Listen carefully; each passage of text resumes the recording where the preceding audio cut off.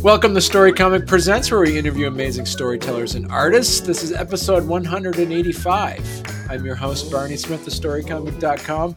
We're excited to have with us the acclaimed and celebrated comic book writer and owner of Diebold Comics, John Holland. John. Thank you for having me. How you doing? I am fine, sir. Hey, before we even get started, I want to tell you, since I first contacted you, I've been listening to your podcast like religiously. I mean, so you're the one. The one. You've actually, some of your guests have really given me some really good ideas. Okay. I listened to what was it? Bound. Mm-hmm. Creators that did Bound, and they were talking about how I think they offered their comic free on Global Comics, and that they've been, to read, and they've been doing really good Kickstarters. And I've actually got my comics up on Global Comics, but I was charging for all of them. And, like I was telling you, Alma, I'm kind of getting ready to launch a Kickstarter. So I decided to offer that for free and, see how it goes. And I've already had 500 views of it, reads of it, and just, in just last couple of weeks. So nice. I figure it's nothing. It's getting people out there. And a lot of people still want to buy that physical and have that physical copy. But, they were saying they were I think one of the most read comics on Global Comics last year or something. And then they still have had really good funded Kickstarters. So I was like, well, if they can do it, that's a good, so I've been listening to a lot of different, because you've got a lot of guests that are doing Kickstarters, and just some of the tiers and stuff like that. I've been getting a lot of ideas. So I've been listening to you. Really, I was just listening to your newest one that you just posted today. Was it today you posted or yesterday? Okay. I don't remember which, but I was listening to that. I usually listen to most of my Kickstarters in the car driving around. Okay. That way I'm more focused. If I'm at home, if I try to listen to them, I'm always trying to do something else and I don't pay as much attention. Oh, wow. Okay. Excellent. Wow. I'm glad it's been helping out. That's cool. Yeah. Awesome. I mean, because you're right now, John, you're in Louisiana. Yes. And I'm sure you're probably hiding out from the humidity. I'm sure you're in a place with air conditioning right now. Oh, yes. Yeah, you can't live with air conditioning down here. I don't know how they did it before they had AC. and you're not new to comic book writing. So before we went live, I was talking to you about the fact that I recognized your name. I recognized your name. I'm like, is this the same John Holland? And then I jumped in and I looked up and it says, yes, you're the one that's you've been writing comics. You've been putting stories out, through Kitchen Sink Press and Fantagraphics. You've been around. You've been in the industry since the early 90s, correct? Yeah, actually probably the 80s, late 80s, okay. Probably before that, trying to break in. So, one of the first people I worked with was Sam Keith. I don't know if you recognize Sam Keith, the Max and Image. Yep. And he and I started breaking in together. We were working on some stuff together, but then he kind of started getting to work a lot quicker than I did. And ended up, getting into Marvel and then Image. And, for about 5 minutes, I was supposed to be the writer on the Max. But then he went to Globes, which, I don't blame him. Bill was a lot better writer. So, but yeah. So, I've been around for, Kitchen Sink, Fantagraphics. I don't even remember some of the other companies. Malibu. Well, it wasn't Malibu. It was one of their offshoots, Adventure Comics. I did an adaptation of Harry Harrison's Death World, right, in comic form. Different things. And then, I wasn't really self-publishing at that time. It was all pretty much through the small publishers. And after we started self-publishing, actually, I self-published a book called Diebold before we had Diebold Comics, and with an artist, Brian Clifton. And Brian Clifton, yeah. Yeah, and we did 2 issues of that. And then we kind of took a break, and I actually kind of took a break from comics for a little while. And then when I came back in, I started mainly self-publishing. and started with some new stuff. And then I started to, republish. That was the original book. That was the first thing I think we self-published. We self-published that under Silent Partners was the name. And Brian had a really good idea to help pay for the cost of the book. Was he pre-sold every page in the comic, all the original artwork.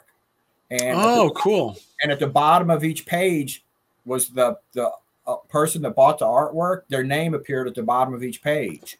So that's where we got the name from, Silent Partners. So they were kind of like our silent partners in the comic.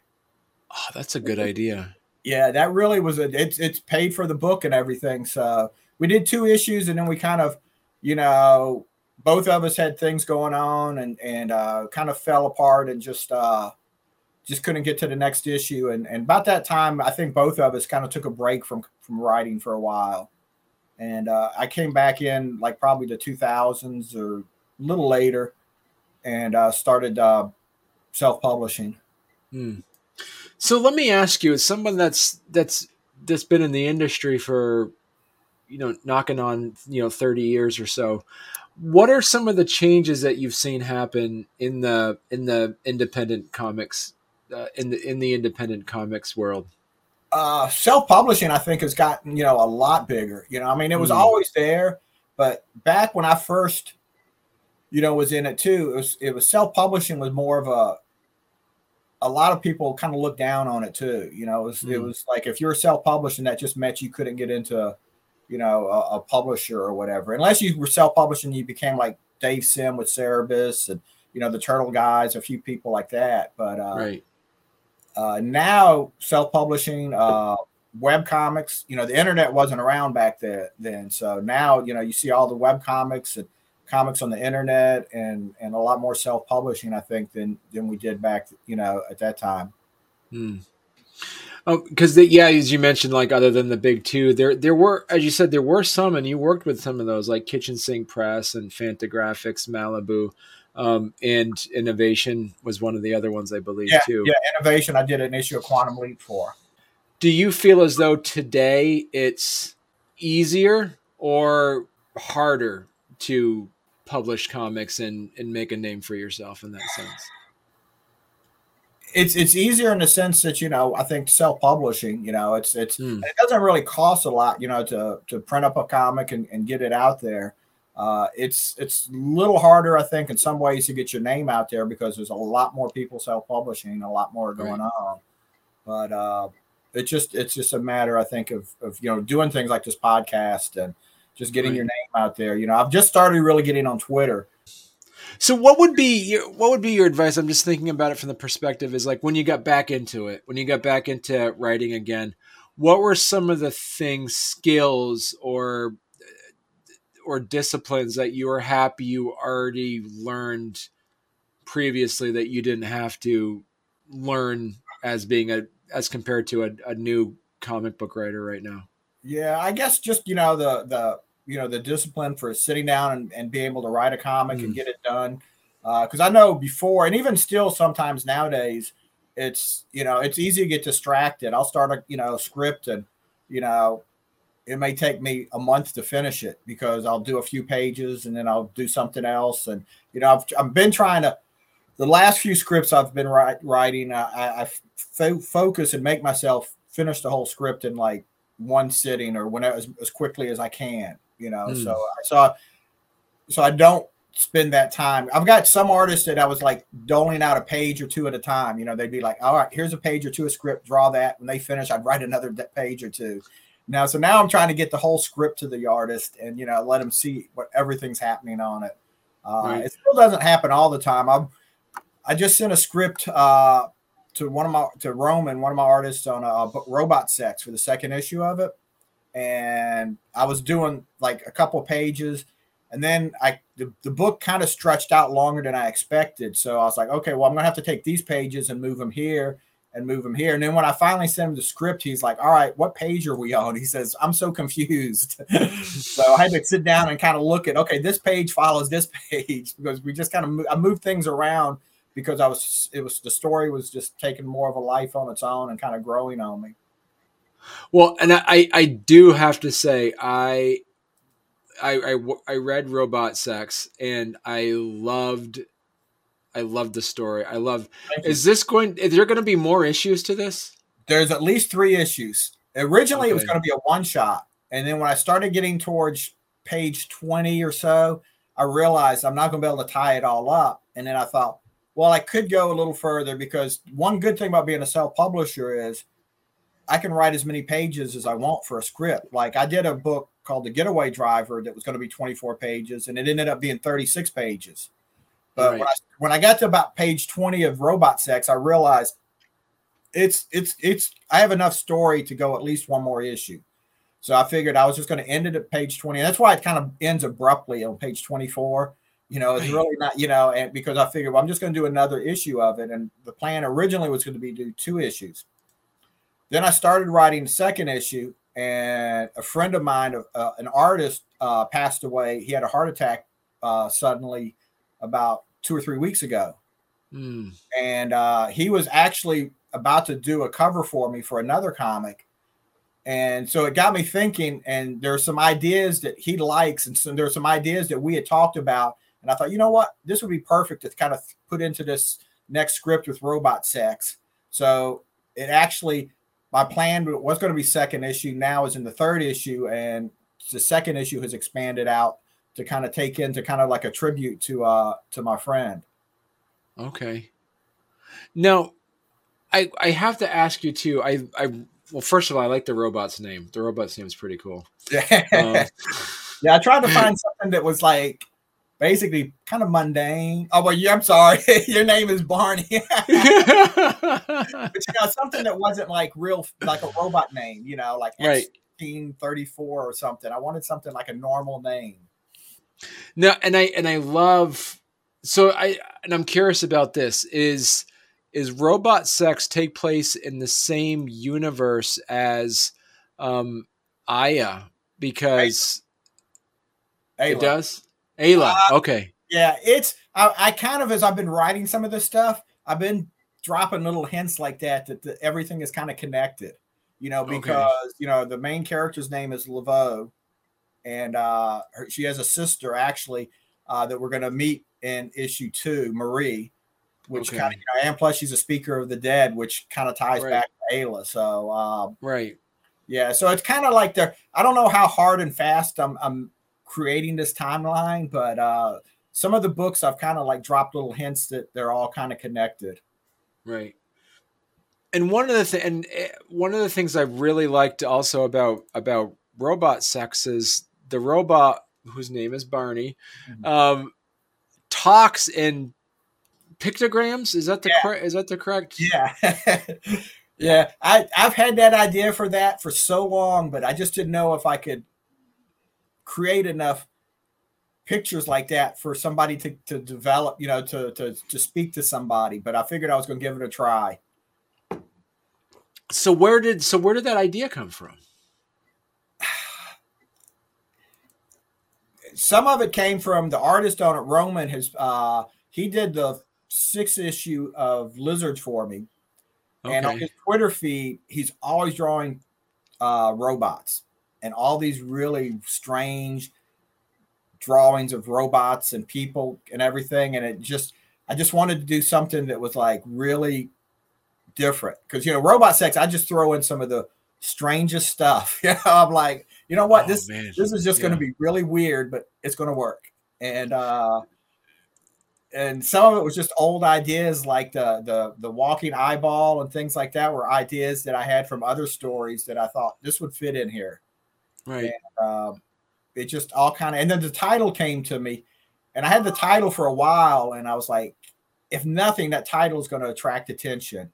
And it does. When I do a convention and I'm at the table, that's one of the people look at that book, and I have to explain to them, look, it's not X-rated. It's pretty fairly, I think, family, I think pretty much anybody can read it.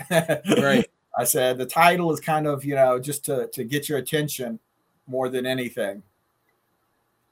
I love, the design of, again, for our audio listeners, there's also these creatures that have these long legs that are reminiscent of like the Wheelers from from the Return to Oz, but they have the bodies of, it reminds me of like the Fry Guys from the from the from the McDonald's commercials. That's a throwback from the 80s in a bit.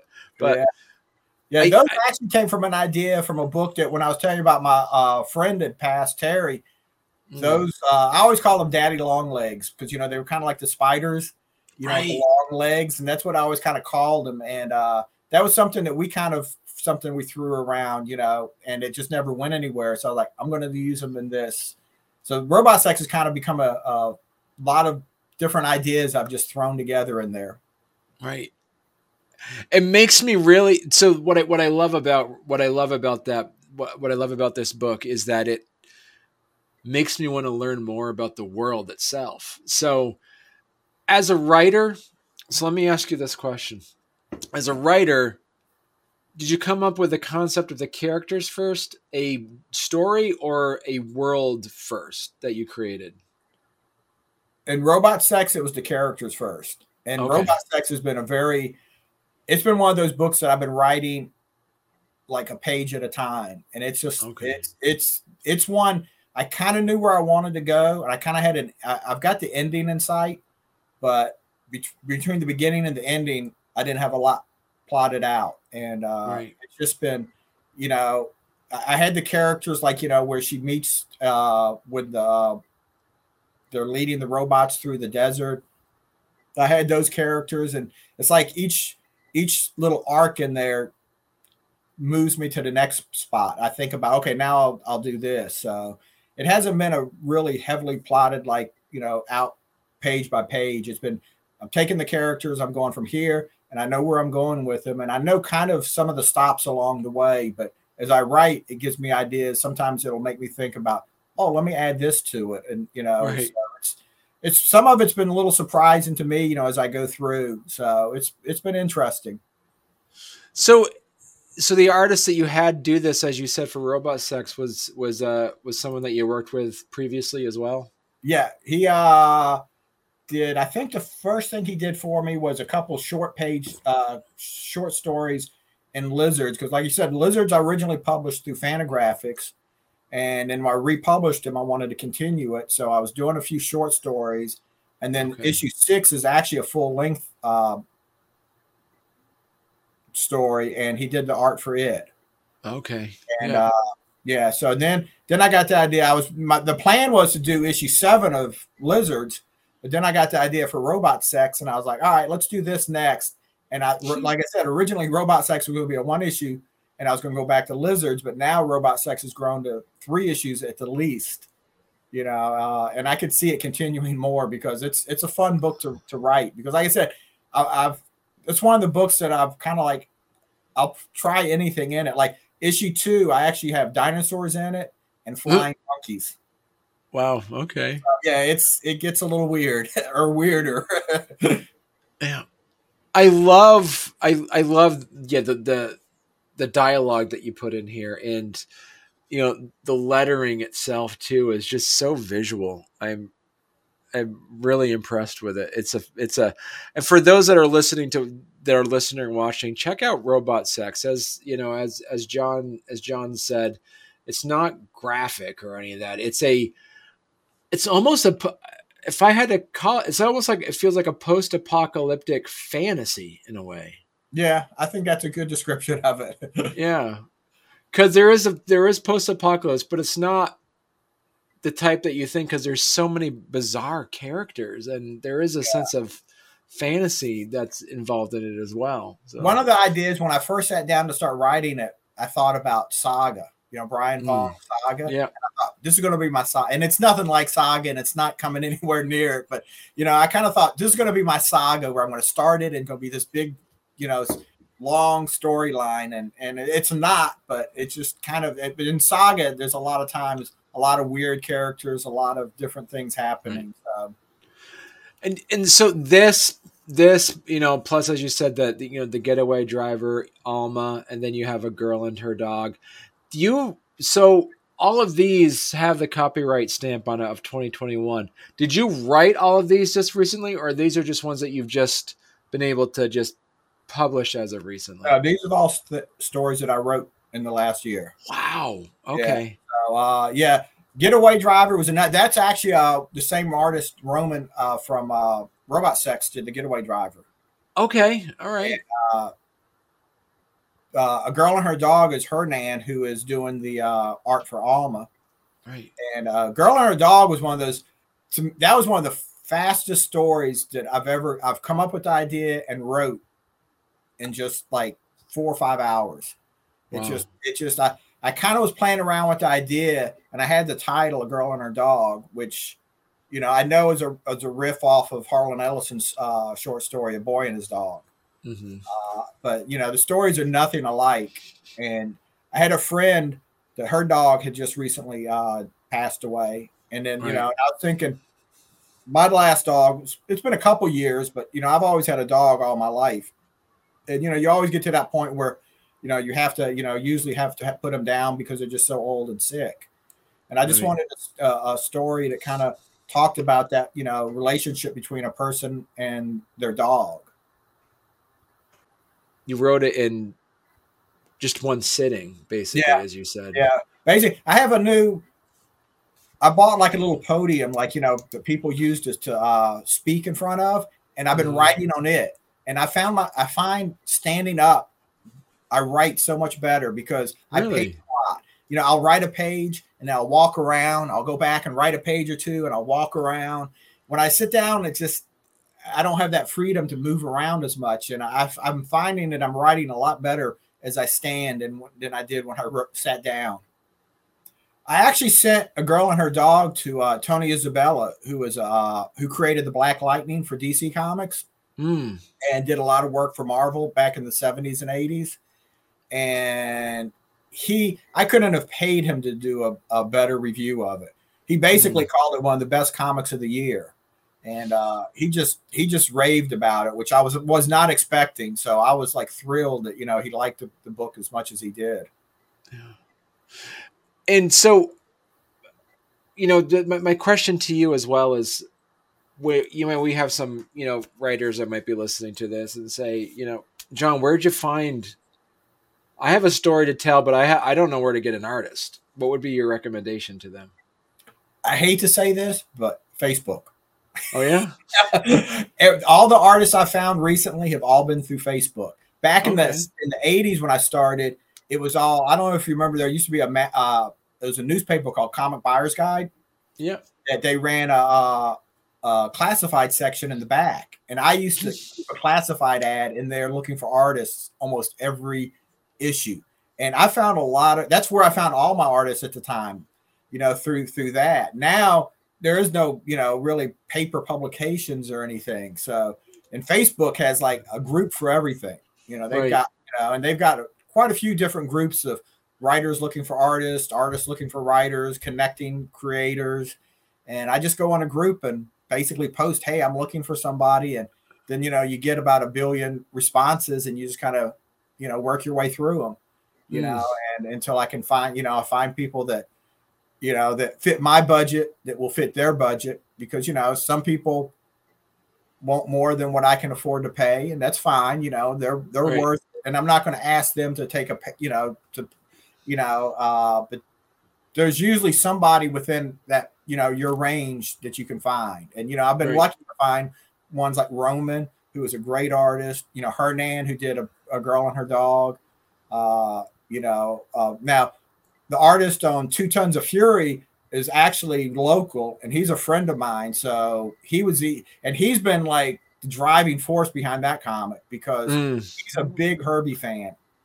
I mean, he's, for Larry, I think comics ended like in 1970. He likes all the old comics, and he's been after me to do a Herbie story forever, and I could just not do a Herbie story. Every time I sat down to try to write Herbie, I just could not write him. And Larry was doing like, they weren't like cover recreations, but he was like creating new covers for old books, like for like Justice Society and some of the older DC comics. He would create like a new cover for a story that really didn't exist, and he was selling them on eBay. And he actually created the cover that's the cover for 2 Tons and sold it on eBay. And when I seen that cover, it just something clicked in my mind, and I was like, I know what story to write now, you know. And I was some reason I was a fan of Fat Man. You know, Fat Man lasted 3 issues in the mid '60s. It was published by a company called Lightning Comics. They were 364 page issues, and I bought them when they came out. You know, I don't have them now, but I've always remembered that character because he was just so goofy, you know, and just, you know, he was just, you know, it sounds so ridiculous when you talk about, you know, he turns into a flying saucer and he flies and things like this. But when I seen that cover, it was another book that I was able to write. I just started writing and it all just flowed out without a problem. And as you say, there's some allusion to the Captain Marvel character as well because of people say Shazam these days, but he'll always be Captain Marvel to me. Actually, no, not that Captain Marvel. It's the Captain Marvel that yells Split. He's an android and his body comes apart. So okay. There was another Captain Marvel that nobody remembers. And he was he has the little, you know, Fat Man. He has the little cape too that reminds me of the Golden Age Captain Marvel. Now, yeah, Fat Man was created by Otto Binder and C.C. Beck, who were the actually creators of Captain Marvel, the original Captain Marvel. So that costume, yes, I think if you colored it and put the lightning bolt on it, that's Captain Marvel's costume. Right. Yeah. Yeah. But we did the other Captain Marvel that was an android, who actually, that Captain Marvel was created by Carl Burgess, who created the original Human Torch for Marvel.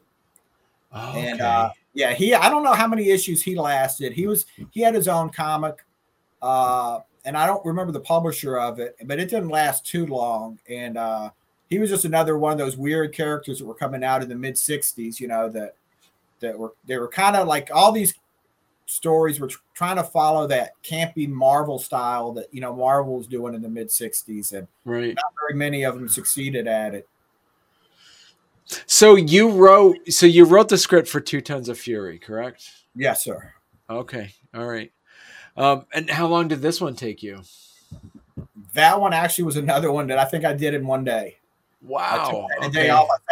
I brought my little podium out on my porch, and I stood out. I turned on my radio out there and listened to music and wrote, you know, I was like, I'm not leaving until I finish this story, you know, because I was afraid if I stopped, I would just kind of not get back to it soon enough. And I turned it out in a day. And, you know, that makes it sound like, oh, I'm writing really quick. But then when you turn around, like the first issue of Ayla, I think it took me like 6 months to write. You know, that was one of the books. I wrote a page, I'd send to Have, he'd draw it, and I'd send him another page, you know, and then he'd get busy stuff and I wouldn't send him anything. And it just took forever to do. Those 4 issues took us forever to get done. Wow. Yeah. But then you also recently, you did the Alma, which you have a really cool log line for that one. Do you want to tell people what Alma's about? What if Buffy was a 72-year-old grandmother? And that is like when I'm at a convention and I'm doing a table, and, you know, a lot of the younger people I've noticed haven't really watched Buffy, but Buffy's become so iconic that even when I say, hey, have you watched Buffy? And they're like, nah. So, well, you know who Buffy is, right? And they're all, yeah, of course we know who Buffy is. And once I give that tagline, it's like more people will, oh, I got to buy that book. I got to see what that's about. And so you're, as you say, you're looking at putting out this as a series as well, like a limited series. Yeah, we're going to see how long it goes. We're going to do a Kickstarter. That's what I'm going to do a Kickstarter on, because I figured that had such a great tagline. That would be my best opportunity to do a successful Kickstarter, or at least to do my first one. And that's going to probably be out towards the end of sometime in September, maybe the end of August.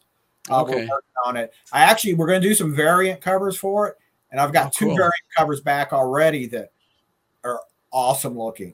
The artists have did such a good job on them, and I've got 2 more that are in the works. So, and that's what I was saying. You know, I've gotten a lot of ideas from just listening to your podcast on some of the things as far as the mechanics of doing the Kickstarter. So that's helped a lot.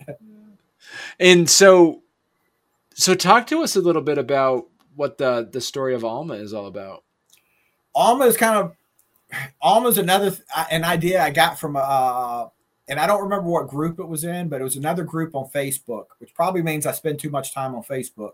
But somebody had made a comment about usually, you know, and it kind of even goes to Buffy, but you know, like in fantasy stories, the person, the hero, the person that always gets the power to save the world or to, you know, go save the, you know, the princess or whatever that needs saving is always a young, virile, you know, usually man, but in Buffy's case, it was a, you know, girl, right? And which makes sense because you want somebody that has that power to, you know. But somebody made a comment was, wouldn't it be funny if, you know, someone's grandmother got the power? Right. And, you know, and the thread was all about basically just riffing off of that. It was joking about it. You know, nobody was really taking it serious. But, you know, in my wacky brain, I read it and I started taking it serious. I was like, wow, what if that really happened? You know, what if instead of, you know, they got the power and now they have to go and fight the bad guys and they're the hero. And, it just that led to Alma, you know. It's just, and I created the character off of that riff, and you know, with a little Buffy thrown in, you know, and I showcase that really in the first issue. I kind of bring that out that I know some of this is, you know, from Buffy, you know, so I don't want people thinking, oh, you know, he's ripping off Buffy and doesn't even realize it. Yeah, I know I'm ripping a little off. So my next question for you, you know, with Isla and Alma and A Girl and Her Dog, you seem to kind of gravitate towards strong female leads. Is this deliberate? I think, you know, when I sit down to write something, I kind of look at it, you know, does it have to be, you know, a straight white male, you know? Right. I mean, so I figured, you know, I want to write a little diverse. I want to, you know, create some characters that, you know, aren't, you know, what we've seen a million of, you know, and there's nothing wrong with that. I'm writing another story right now that the main character is your typical white heterosexual male. Right. But, you know, I kind of look at it, you know, like when I did Ayla, I was like, at first, you know, she was going to be a man. And then I started thinking, I was like, well, maybe I can, you know, why can't she be why can't this character be a woman and still work? So, right. I just trying to, you know, be a little diverse in my writing, and it makes it a little more interesting for me because, you know, it's a lot easier for me to write a white male character because I'm a white male, you know, and right. I have to think a little bit more when I'm writing a character that doesn't quite fit those parameters. Yeah. And you have a garden gnome in It was I tried to think of the weirdest thing I could do for like her, you know, to be her not her watcher, but you know, in the book it's her her companion. And right. I was trying to think of it. Originally it was going to be the Randy, the cherub from the first couple pages. Right. He was going to be her, but then I was like, I don't know if I want that. And then I've just recently, I moved in the last 2 years to where I'm living now. And in the last 2 years, I've been doing more yard work because I have a lot bigger yard. And whenever I go out to buy anything, I see all these garden gnomes. I hate them. I don't want one in my yard. But then when I started thinking about it, I was like, you know, that'd be kind of a weird idea. Let's put a garden gnome in as the character. Just really strange. So what's next for you, John? As you mentioned, you're doing a Kickstarter in September with Alma. I've got the Kickstarter coming up. I'm working on issue 2 of Alma. I'm working on issue 2 of Robot Sex. Okay. Both of those are written. The artists have the scripts for them. Also working on, I came up with another idea for a story that I've written like the first, I think 8 pages of it. And we're going to see where it goes with that. But it's still kind of in the beginning stages. Right. And then Larry and I are trying to decide what the sequel to 2 Tons is going to be. You know, it's not going to be a direct sequel, and it may not even have all those same characters, but there's a lot of public domain characters out there that we can take. And, you know, we're looking at the goofiest characters, you know, we're looking at the ones that, you know, make you laugh and it kind of silly at the same time. So right. We're going to end up doing something with something. We haven't figured out exactly what characters we're going to use, because I don't think we want to use Herbie and Fat Man again. We may end up using Fat Man still, but we may give Herbie a rest in this one. Right. No, that's such a so this is coming out. This is not available yet, though, correct? No, that's coming out in December, and that's actually coming out through Antarctica Press. Cool. Actually, Girl and Her Dog is supposed to be coming out this month, hopefully by the end of July, and it's coming out through a company called It's Alive Comics. Okay. And both of those comics actually got picked up because we were posted on Facebook about it. We were posting samples and stuff, and like the editor of It's Alive texted me one night and said, "Hey, asked about It's Alive." And he said, "Can I see a copy of it?" I said, "Sure." So I sent it to him. And about 30 minutes later, he texted me back and said, "Hey, I'd like to publish this if you don't mind." That's cool. Like, well, let me see, what's the contract and everything. And within that night, we had worked it out. And, I signed the contracts, and, that was, and then kind of the same thing with Antarctica Press. Ben Dunn, who is the publisher of Antarctica, actually texted Larry and said, "Hey, I liked what I've seen of 2 Tons of Fury." He says, "Do y'all have a publisher for it?" And we're like, "No, we're going to just, I was going to self-publish it." But, right. Both of those companies, It's Alive and Antarctica, are, distributed through Diamond. So I figured that's going to get a lot more eyes on the comics than what, Diebold does not go through Diamond. Basically, right. I sell my comics through Diebold if you come across it online, find my website, or mainly through conventions.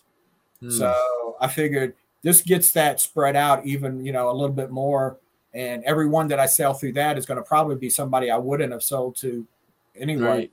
So, I figured, it can't. And the deals were pretty good. Basically I own the both comics completely still. So I was like, the deal was good enough that, I was like, all right, yeah, I'll publish. I have no problems with, publishing, going through a publisher. Right. That's cool. Cool. Well, that's great. So listen, John, you're going to have to come back on when you get your Kickstarter up and rolling and stuff. Definitely. Yeah. I enjoyed this. Yeah. You're only about my 3rd podcast I think I've done so far. So okay. All right. It's been a while. Took me a little while to get into podcasting and stuff. So, I was like, I figured I need to start getting out there, especially if I want people, to direct them to the website and things like that. So, and that's right. And so people can go to dieboldcomics.com. That's where they have all of your things, your entire series of books that you've been working on is on there. Everything I've got is up there right now, I think. The only ones I probably don't have up there now is we've republished. We've taken some of the Fat Man and Herbie and some of these old characters, and I've taken, that are in public domain, and I've actually republished some of their old comics. Okay. So, I don't have that up there yet, but pretty much everything else is up there. So all the comics are up there. I've got T-shirts and all sorts of other goodies on there too, that, if somebody wants to buy something. So. Right. Yeah, you do have a store on there, and in the contact. And so as you said, you're on Twitter, you're on Instagram. Cool. All right. Well, thanks a lot, John, for coming on. This has been fun. Yeah, thank you very much for having me. I enjoyed this a lot. All right, you're welcome.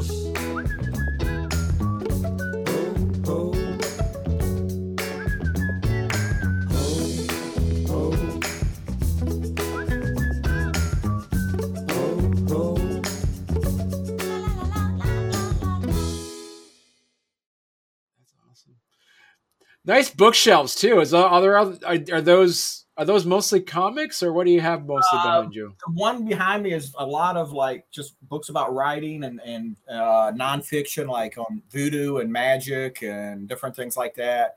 And the ones on comics you can't see; they're on the other side, but it's 3 times as much as that. So is that standard issue? If anybody moves into Louisiana, they have to have a few books on voodoo. Is that they give that to you when you go to DMV? Yeah.